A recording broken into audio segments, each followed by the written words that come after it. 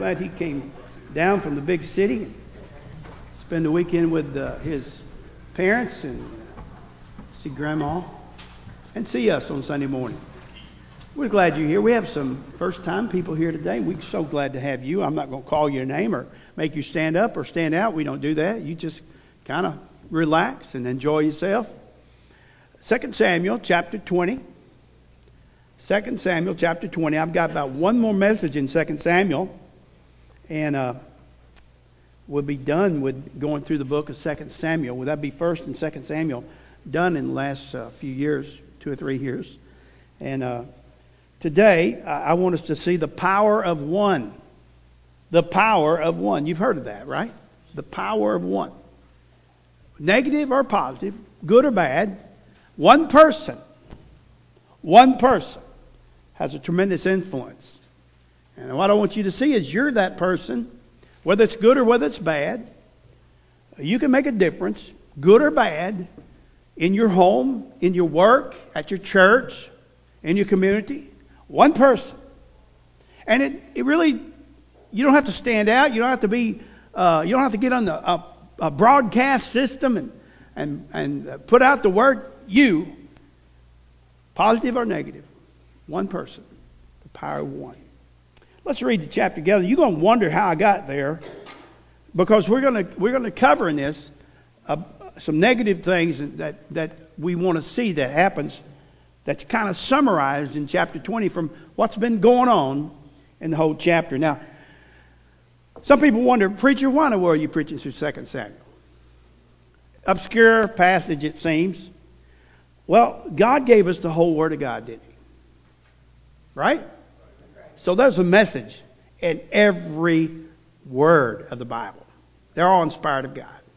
And I think that's one of the problems we have today. Preachers at many churches are preaching one or two different topics. And man, I love to hear the gospel of salvation. I love to hear that. But you know what? Most of you people are saved today. And you need something from the Word of God to challenge you and to remind you. Probably nothing that you've never heard before. I'll probably not share anything that you've never heard before. But it's my job as the pastor to bring to remembrance those things you have been taught. And so we go, as Romans chapter 15 verse 4 says, we read the Old Testament because we learn from it. We study the Old Testament because we learn from it. And we preach the Old Testament because there's things we can learn from it. So let's read it now. And I hope I don't have any hard words. And there happened to be there a man of Belial, a man of worthlessness is another way of looking at it. You may have a different word there. Whose name was Sheba, and the son of Bichri, a Benjamite, and he blew a trumpet and said, we have no part in David, neither have we inheritance in the son of Jesse. Every man to his tents, O Israel. So every man of Israel, that's of the 10 tribes, went up after David and followed from after David and followed Sheba, the son of Bichri. But the men of Judah clave unto their king from Jordan even to Jerusalem. So there's a division, and it divides the way it's going to futurely divide under Rehoboam. One tribe with David, and the others go with this Sheba. Verse 3, and David came to his house at Jerusalem, and the king took the 10 women, his concubines, whom he had left to keep the house, and put them in ward, and fed them, but went not in unto them. So they were shut up until the day of their death, living in widowhood. Then said the king to Amasa, assemble me the men of Judah within 3 days, and be thou here present. And Amasa went and assembled the men of Judah, and he tarried. That's a good point. He took too long. He tarried longer than the set time which he had appointed him. And David said to Abishai, now shall Sheba the son of Bichri do us more harm than did Absalom. Take thou thy Lord's servant and pursue after him, lest he get him fenced cities and escape us. And there went out after him Joab's men and Cherarites and the Peletites, however you say that, and all the mighty men, and they went out of Jerusalem and pursued after Sheba, the son of Bichri. When they were at the great stone, which is Gibeon, Amasa went before them, and Joab's garment that he had put on was girded upon unto him, and upon it a girdle with a sword fastened unto the loins of the sheath thereof. And as he went forth, it fell out. And Joab said to Amasa, Art thou of good health, my brother? And Joab took Amasa by the beard, and with his right hand, and kissed him. And Amasa took no heed to the sword that was in Joab's hand. So he smote him therewith in the fifth rib, and shed out his bowels to the ground, and struck him not again, and he died. And Joab and Abishai his brother pursued Sheba the son of Bichri. And one of Joab's men stood by him and said, He that favoreth Joab, and he that is for David, let him go after Joab. And Amasa wallowed in his blood in the midst of the highway. And when the man saw that all the people stood still, he removed Amasa from out of the highway into the field, and cast a cloth upon him. When he saw that everyone that came by stood still, were distracted. And when he was removed out of the highway, all the people went on after Joab and pursued after Sheba, the son of Bichri. And he went through all the tribes of Israel unto Abel and to Beth-Meshan, and all the Berites, and they were gathered together and went also after him. And they came and besieged him in Abel of Beth-Machra, and they cast up a bank against the city, and it stood in a trench, and all the people that were with Joab battered the wall and thrown it down. Then cried a wise woman. There's what I'm trying to get to. There cried a wise woman out of the city, Hear, say I pray you, the city unto Joab, come near hither that I may speak to thee. I finally got to where I want to stop. Now, you say, man, that's a story. It's a gory story. I mean, you got a competition going. Joab used to be the man in charge under David. David appoints another man in charge, Amasa, and Joab pulls him close to him, like he's going to be good to him. He kisses him, stabs him. All through the Bible, you got to look out for kissing. You got to look out for kissing. There's kisses of love in the Bible. They are. There's wonderful kisses of love.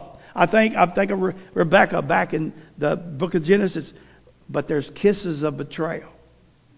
And boy, the love kisses are great, but you better watch out for the kisses of betrayal. But I want us to think about the power of one person.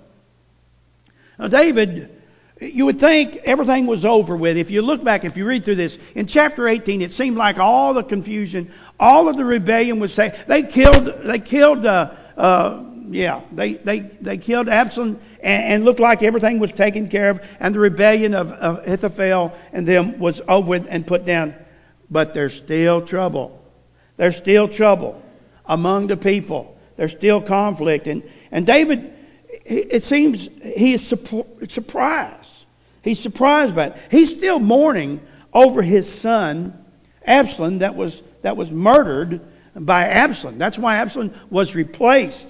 And David is looking for peace. He's trying to establish peace. He's trying to put things back together. And listen to me. I got to thinking about this as I look at the political divisions, the moral divisions in our country today. If we ever got leadership that wanted to unite us as a people, it will be difficult because the aftermath of division. You take a home, for example. If there's ever a big train wreck in a home, and you think, well, we got that solved. Oh, did we? It has to roll over and roll over and roll over and roll over. And it's like when you have a blowout on your trailer. You ever had a blowout on your trailer and didn't want to stop? I mean, it's rough for a while, but if you keep on driving, that old tire, it'll flop off of there and you won't hear it no more. And that's the way it is with conflict and division. You think it's over with. And you know, boy, I'm a husband, right? And I think, well, this is settled. Right. Round 1 is settled. And sometimes I may be the perpetrator of round 2. I'm not saying I'm always right. But the problem, after a problem is resolved, and even when it's resolved, the peace is fragile, isn't it? The peace is fragile. And that's what it is here. And so there's an opportunist named Sheba that comes on the scene. He's an opportunist, and he sees a bunch of disgruntled people. Boy, this happens at church. You know what I'm saying? This happens at church. David's trying to establish peace. He's trying to put things together. He's trying to move forward. And then there's this opportunist that comes along, and his name is Sheba here. It could have been anybody, right? But it's Sheba here. And he sees a disgruntled group, and he says, you know what? He don't say this. Somebody else is doing this beyond him. Who is it that is doing this division? Who is this that's trying to destroy the nation of Israel and the seed of David, which is going to be the Savior of the world? Who is behind this division and conflict? It's the devil. That doesn't mean we need to take our eyes off of Sheba's, but he's behind it. And it's a precious time in our home, in our church, in our community, in our country. It's a precious time when there's peace in there. Amen? Amen. You know, I think about, you don't do this till you get to be 60 years old, and I'll soon be, older than I am now. You don't do this when you're young. But when you get older, I'm going to tell you young people, y'all listen to me. Let me tell you what you're going to do. I'll tell you, and y'all older people can confirm this. You think about, why was I so busy that I couldn't spend time with my mom and dad? How many older people say amen to that? Oh, why was I trying to make $1 so bad? I had to have the dollar, and I had to do that. I know I did. But why didn't I take more time for other things? Yeah. That's just a part of it. Well, verse 1 tells us about Sheba, and he's going to cause this insurrection. And division promotes division in the home, in the country, in the church, in the marriage. Division promotes division. And so Sheba calls out and blows a trumpet, man. I think you think about that trumpet. It's symbolic of a big mouth. Yeah, the Bible associates the idea of a trumpet with a big mouth. And so he's got to be. Did you know a big mouth can cause you more trouble than you can fix?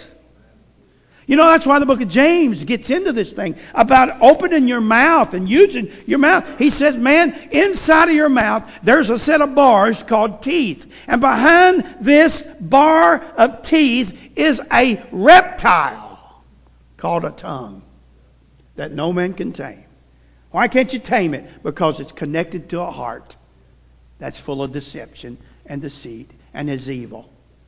You'll never get anywhere in life as a Christian until you really accept the fact that your heart is evil. You preacher, you're not talking about the pretty little girl that's sitting right here, me, are you? I'm talking about you. Why is it we can't get it? We have these beautiful little babies. And Laura and Kyle had a beautiful little baby boy Friday, right? That little dude's got a heart as evil as yours. It just hadn't come out yet. Let's enjoy him while we can. Amen. But Sheba, the power of one. It could have been anyone. It could have been anybody. But it was Sheba. The power of one caused an insurrection. And the goal was motivated by Satan. He didn't know what he's doing. He really didn't. He was just thinking, well, you know what he was thinking? I'm doing the right thing. I'm doing it. Listen, I have never had a problem in the church, I don't think, that where somebody raised up an insurrection where they did not believe they were doing the right thing. Well, if you look at me and the rest of you, you can say, well, I can understand why he felt that way. Well, I agree. I'm a sinner, man. I'm a failure. I'm a sinner saved by grace. Who ain't? The power of one. Now, he's called a man of Belial. If you've got a newer version, it will say a worthless. Wouldn't it say worthless? Anybody got that? It's a worthless man. And now he's not worthless because he was just worthless. He got his reputation by what he brought on to the nation. You know, it's very important that we remember that we're going to be remembered by what we did, not what we felt. What are you going to do about it? The power of one. Like I said, it wasn't that he was just a terrible person. Because we're all terrible people if you want to rank us right. But what he allowed Satan to do in his life. He saw a chance. He took the power. He blew the trumpet. Divided the nation. Judah went with David, and 10 other tribes followed him as descendants of Saul. What did he do? He resurrected an old division that was already, we thought, settled. Is anything really ever settled? You look at our nation. I don't know if any of you keep up with what's going on in politics. You're better off if you don't, you think. And in some ways, you're right? In some ways, you're right. But you look at what's been tried to take place in the last 3 years. People trying to go back to 1860 and resurrect the division of 1860, and they've done a pretty good job of it. Okay? Sheba, opportunist. He's the man. He's the one. The power of one. We learn from this. Now, some things we learn. We want to look at the sin of rebellion. The sin of rebellion. Anybody here, raise your hand if you're guilty of being rebellious. Raise your hand. There's 2 things I do there. I'm seeing if you're a liar, and I'm seeing if you're listening. Right? So you that didn't raise your hand, I'm going to mark you off as you wasn't listening. But the truth is, every one of us, we have rebellion in us, right? We was born that way. We was born that way. And Sheba sees his chance. He blows the trumpet. He made a statement. Verse 1, he says, and there happened to be there, just happened to be there, a man of Belial, whose name was Sheba, the son of Bichri, a Benjamite. He's everything that they need at the time. And he blew a trumpet and said, we have no part in David, neither have we inheritance in the son of Jesse. Every man to his tent, O Israel. And maybe he's saying, oh, Israel here, as being a division from Judah. It's all Israel now. But he might be being a technician with words. Satan's very good with words. Are you sure God said that? Is that what he really meant? Are you sure the Bible is true? Every word. Are you sure? Technician with words. Oh, look out for words today. If you turn your TV on, look out for words. You can be so deceived by words. And we do live in a very dangerous time. Sheba, he takes a disgruntled majority, right? And they follow him. And it's a dangerous time for us. I'm going to buy the book. I heard an interview this week, and I'm not going to call the name because I can't remember his name. But he said in his statement, he said, it only takes 30% of a population to cause an outright rebellion. 30%. And one of the reasons he said that is because 65% of the people will go along with whoever says whatever. Because they don't want to be the odd man out. How many times did Jesus warn us? Beware when all men speak well of you. Beware. And Jesus constantly challenges us to be the odd man out, doesn't he? He constantly challenges us to speak up when it's difficult. To say the truth when no one wants to hear it. And you look at all the martyrs of history. They were saying something that a group of people didn't want to hear. I think we've learned in America how to be nice and get along. But we're being destroyed by niceness. Nice. I want to be nice. I don't want to cause any problem. I don't want to have an argument. I want to avoid it. And you do, and I do too. We want to avoid all the conflict we can avoid in our home, in our community, in our church. We want to avoid it. But truth is the way out of problems. Yeah. Very dangerous time. Most people will just watch things happen. I used to wonder about Germany. How in the world did Germany, those most educated group of people in the world were the Europeans at the time, and maybe even so today. Those German people in the 20s and 30s allowed a dictator to be their ruler, to take over and change their government. And they watched them murder Jewish people. 6 million Jews. I used to wonder how that could happen. I no longer wonder about that. Do you anymore? Through deception. Well, now, God hates rebellion. Okay? We all got a rebellious heart, and we have to keep our heart under the lordship of Christ, and we have to repent of our rebellion. And so Saul was guilty of rebellion back in the very first of it, and God took him off the throne because of his rebellion. Let me read 1 Samuel chapter 15 and just summarize our thoughts on rebellion. Chapter 15, verse 23. For rebellion, God says this, it's verse 23. For rebellion is as the sin of witchcraft. That's a bad statement. Is as the sin of witchcraft, and stubbornness is as iniquity and idolatry. I don't want y'all to know something. I got a stubborn streak in me as long as anybody in the room. Except the one that said that. His is longer. Because thou hast rejected the word of the Lord, he hath also rejected thee from being king. What happened, Saul? You know what the word? He was stubborn. He's rebellious. But here's the problem. He was using it for his own purposes. He was not following the instruction of God. Now Sheba's rebellion is similar, and it's serious. And rebellion is serious. Rebellion in your home. Rebellion in your church. Rebellion in your community. It's serious. In Sheba's case, he was going to destroy the outcome of the line of David, which was the birth of the Lord Jesus Christ. A disruption of God's plan. Well, secondly, I wanted to address the rebellion issue. Secondly, I want to address the social consequences of sexual sin. We need this. The social consequences of immorality, of sexual sin. Look at verse 3. I'll just kind of go over it with you. And David came to the house of Jerusalem. Remember, if you don't remember, but he left these concubines there at Jerusalem to take care of the house. And what happened?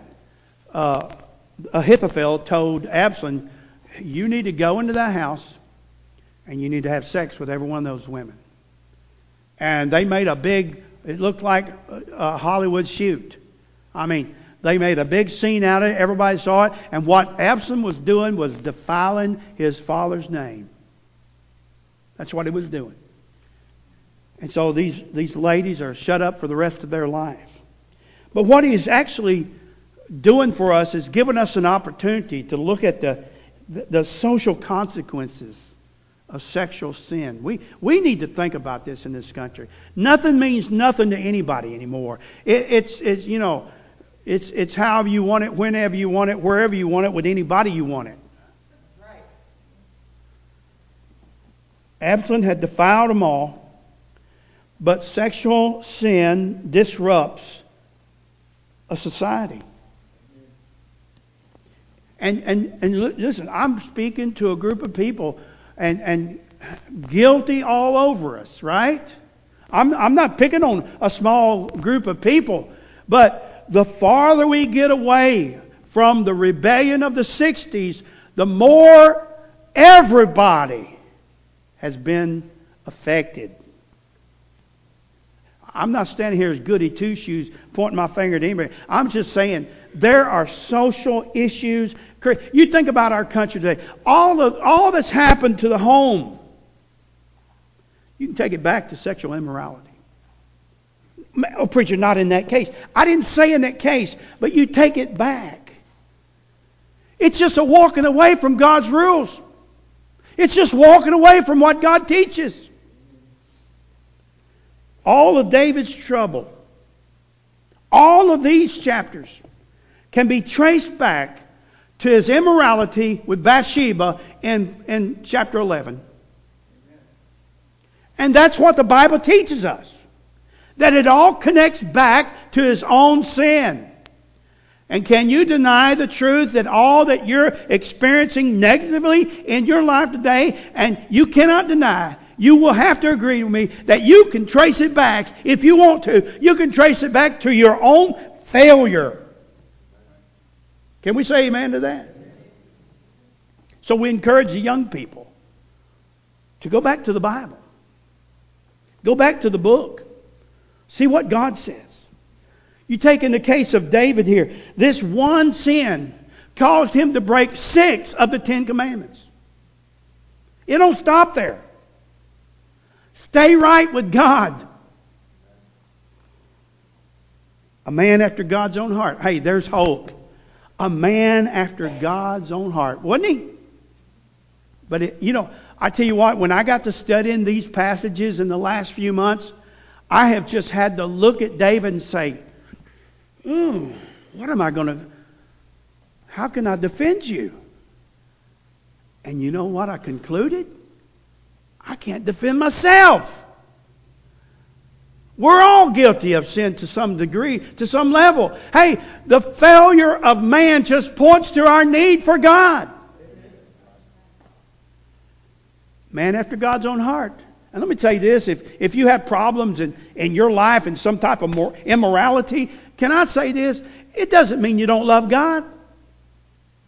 I like what Phil said last night in our service last night, that it doesn't mean you're a terrible person. You've made some terrible decisions.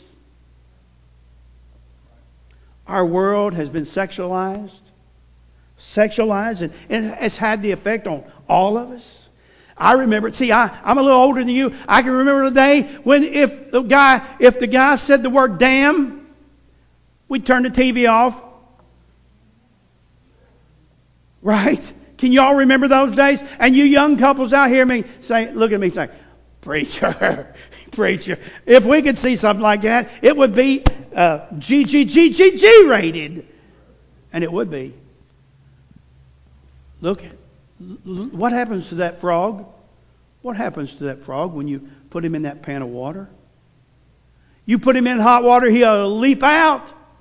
But you put him in that nice cold water, just turn the heat on. Just turn the heat on. But I got to thinking about David. He teaches us that we make mistakes and we have to accept the consequences. Not only live with them, but be thankful for the grace of God, the mercy of God, the goodness of God, because God is still good with David even after all of this. I think of our world today, we've been so sexualized. If you watch anything, I don't watch everything, but I saw enough. I just looked at my Google app. Drag queen libraries. Anybody know what I'm talking about? Say amen if you know what I'm talking about. Drag queen libraries. Oh, and I heard an official that was bragging about taking his stepkids to a drag queen show. And I want to ask him, how many drag queen shows do you need to see to know what they do at a drag queen show? I've never seen one, but I think I could figure it all out at one visit. The goal is to make a perverted nation out of us. It's to take normal, which was moral, and make normal as perversion. That's the goal. We look back. One sexual sin in David's life leads to all the destruction in 2 Samuel. We could take that one sin of David's life and go back to a garden where they simply disobeyed God. What does it tell us, folks? We all need God. David, let me give it, he broke commandment 10, he broke commandment 7, then he broke commandment 8, then he broke commandment 6, and then he broke commandment 9, and then he broke commandment 5. Now he kept the first 4 intact with his love for God.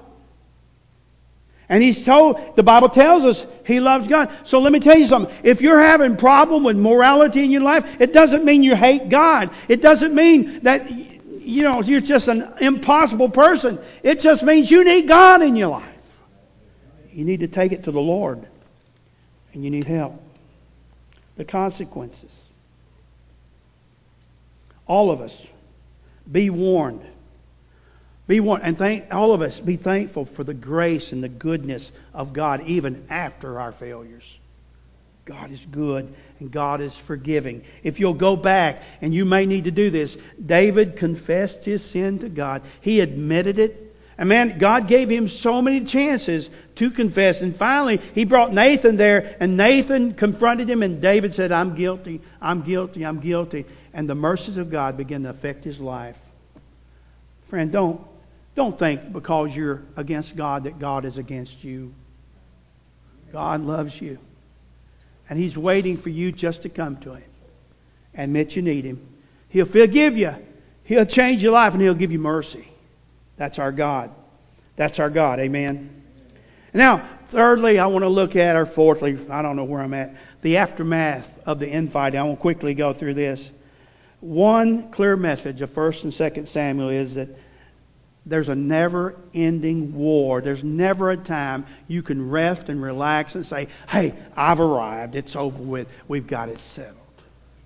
If you love the Lord today, if you're in a home today where you've committed your life to Christ to follow Jesus, don't just sit on your laurels, because, friend, the war has only begun. When you were going with the devil, you were headed downstream like you're at Current River, just floating on that tube. But when you gave your life to Christ and when you turned your family over to the Lord, you started heading upstream in a world that's going downstream. And don't quit. Just get started. The aftermath of the war was confusion and division and infighting and problems of division. I have a reference over in 1 Corinthians that I want to read to you about. Just think about the church in this ideal. He says in chapter 1, verse 10, he says, Now I beseech you, brethren, by the name of our Lord Jesus Christ, that all of you speak the same things, and that there be no division among you, and that you be perfectly joined together in the same mind, in the same judgment. You know what he's saying? He's saying that after the preface was, we got things on the right track, and we're trying to go in the right direction. Now everybody support that right track. That's what he's saying in 1 Corinthians 1:10. Get on board, stay on board when things are right. Amen? The problems of division. Sheba proved to us that anybody can cause division. It doesn't take any talent to gossip. It doesn't take any talent to have a drama experience and just drama in life and just spill out and be negative and be destructive with our words. The power of words. Hey, a drama queen or a drama king, guided by their emotions and what they're feeling, not by their faith, can do destructive harm with their mouth. It starts with their heart, with our attitude. Watch your tongue. James chapter 3. I want to read you James chapter 3. Listen to this. James 3, verse 3. Behold, we put bits in horses' mouth. I'm gonna get us some bits, okay? Let's get some bits. And we're going to wear bits, okay, if we need one. How about that?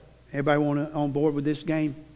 We're going to get a bit. You start being bad with your mouth. We're going to put a bit in your mouth and let you wear that bit around. I'm afraid we don't have one. He said, we put bits in horses' mouths that they may obey us. and we turn about the whole body. Behold, also the ship, which though it be so great, they're driven by a fierce wind, yet they're turned about by a very small hem, whithersoever the person in charge wants it to go. We got to watch our mouth. We got to watch our mouth. In your home, you can say some ugly, cutty remarks. You got to be careful with your mouth. He said, this big old ship, the winds blow it this way and that way, and the powerful forces of nature push this ship around. But that guy that's got the rudder can maneuver it. Can I teach you this? You need to learn how to guide conversations, even arguments, for the glory of God. He goes on to say, verse 5, even so the tongue is a little member, smallest part of our body, exterior. It boasts of great things. Behold, how great a matter a little fire kindleth. The tongue is a fire, a world of iniquity. So is the tongue among our members, that it defileth the whole body, and setteth on fire the course of nature, and is set on fire of hell. We need to be careful to use our tongue appropriately. Use it appropriately. Be sure we don't destroy something in our efforts. The aftermath of infighting is more fighting. It's more fighting. We need to guard our tongue. Families can be divided. Churches can be divided. You know, after a train wreck in our church or in our home or wherever, there needs to be a lot of forgiveness and a lot of forgetfulness. You know, what does God do with our sins? Psalms tells us He cast them into the depth of the sea. Right? They're cast into God's forgetfulness. Can you imagine the power of God to forget? Well, I can understand the power of God to remember, and it does. God doesn't forget. But then God has the ability to forget once it's been forgiveness. We take it to God. We ask God's forgiveness. Thank you, Lord, for forgiveness. Then forgetfulness. And then it comes back up in our mind, doesn't it? Who brought that up? That little dude on our shoulder I told you about a couple weeks ago, right? He brought it up. I've been told this, and I think it's a great piece of advice. Once you have confessed a sin to God and maybe something that's terrorized you, you confess it to God and it comes back up. Rather than asking God to forgive you again, thank Him for forgiving you. Thank Him for forgiving you. And then in closing, wonderful words of a preacher. In closing, now let's go back over this, the power of one. There was Sheba, the power of one man to bring division, insurrection. And then David, the power of one to bring all this destruction, this sexual immorality of his, just the power of one. Right? And then we got a woman.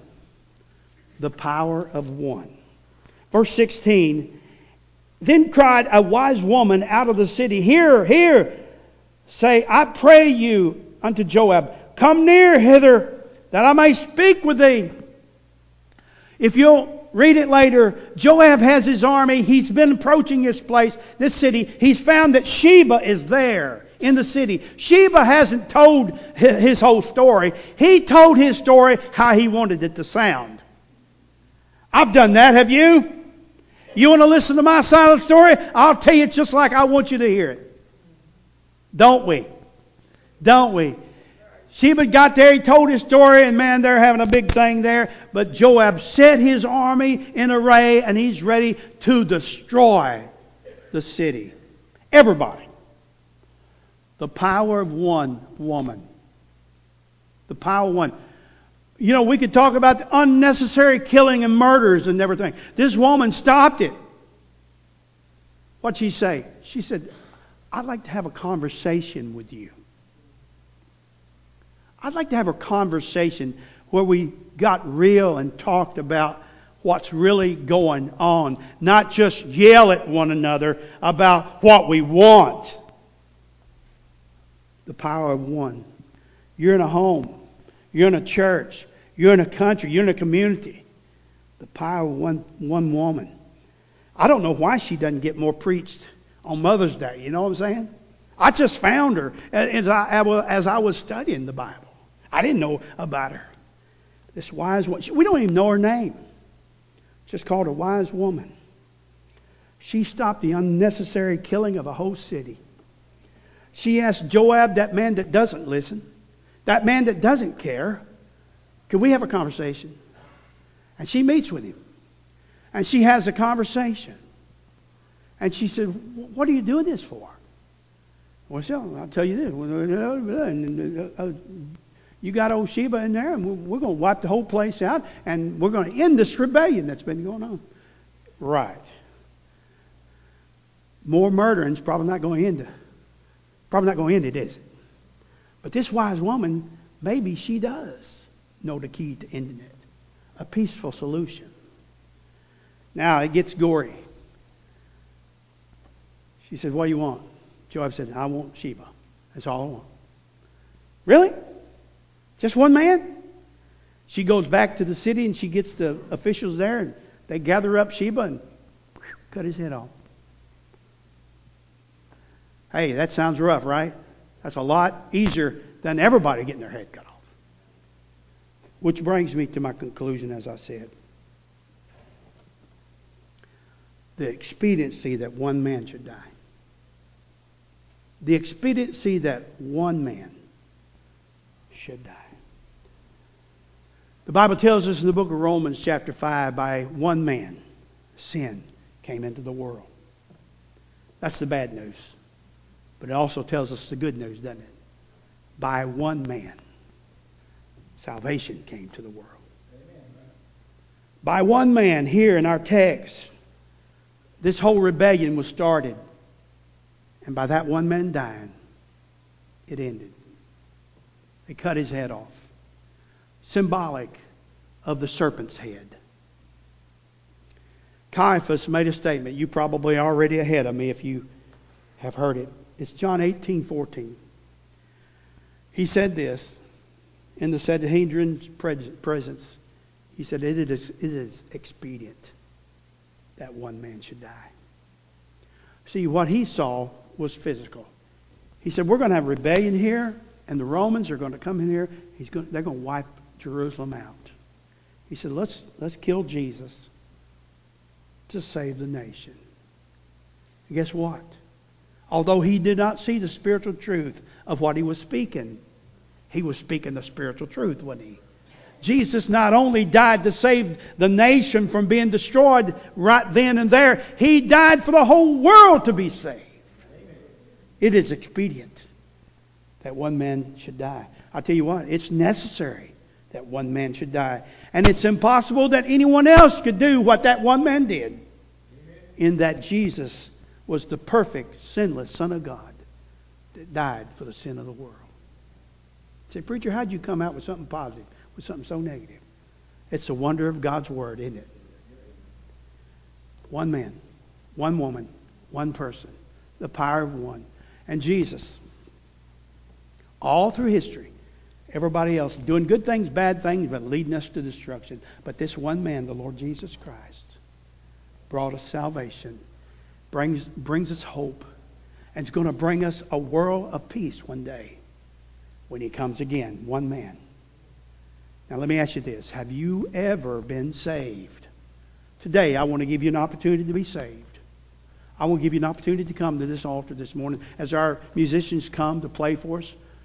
Just as I am, without one plea, if you don't mind. I'm going to give us a moment to stand with our heads bowed and our eyes closed. And I'm not going to come to anybody. I'm not mandatory to anybody. I'm going to give you an opportunity because that's what the gospel is about. It's an opportunity for us to give our life to Christ. It's an opportunity for us to spend eternity in heaven.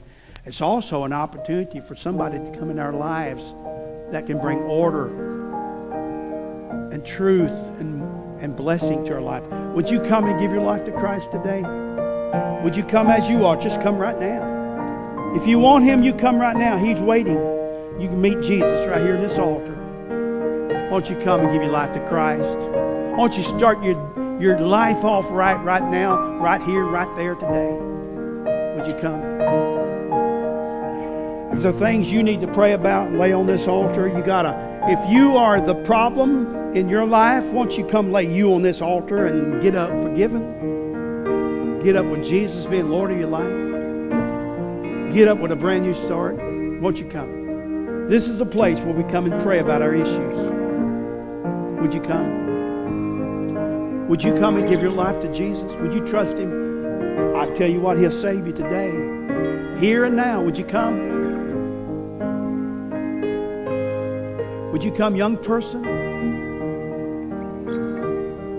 Would you come, young man? Would you come and give your heart to Jesus? Just come and give your heart to Christ. What about somebody who's made some terrible mistakes recently? Won't you lay that all down on this altar? Lay it all down on this altar.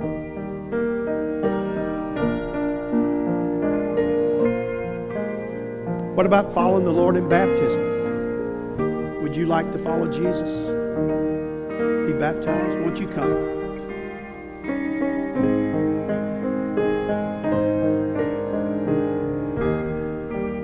We're going to sing that out now. Let's all sing this out together. It's just another opportunity for you to come if you want to come. Just as I am.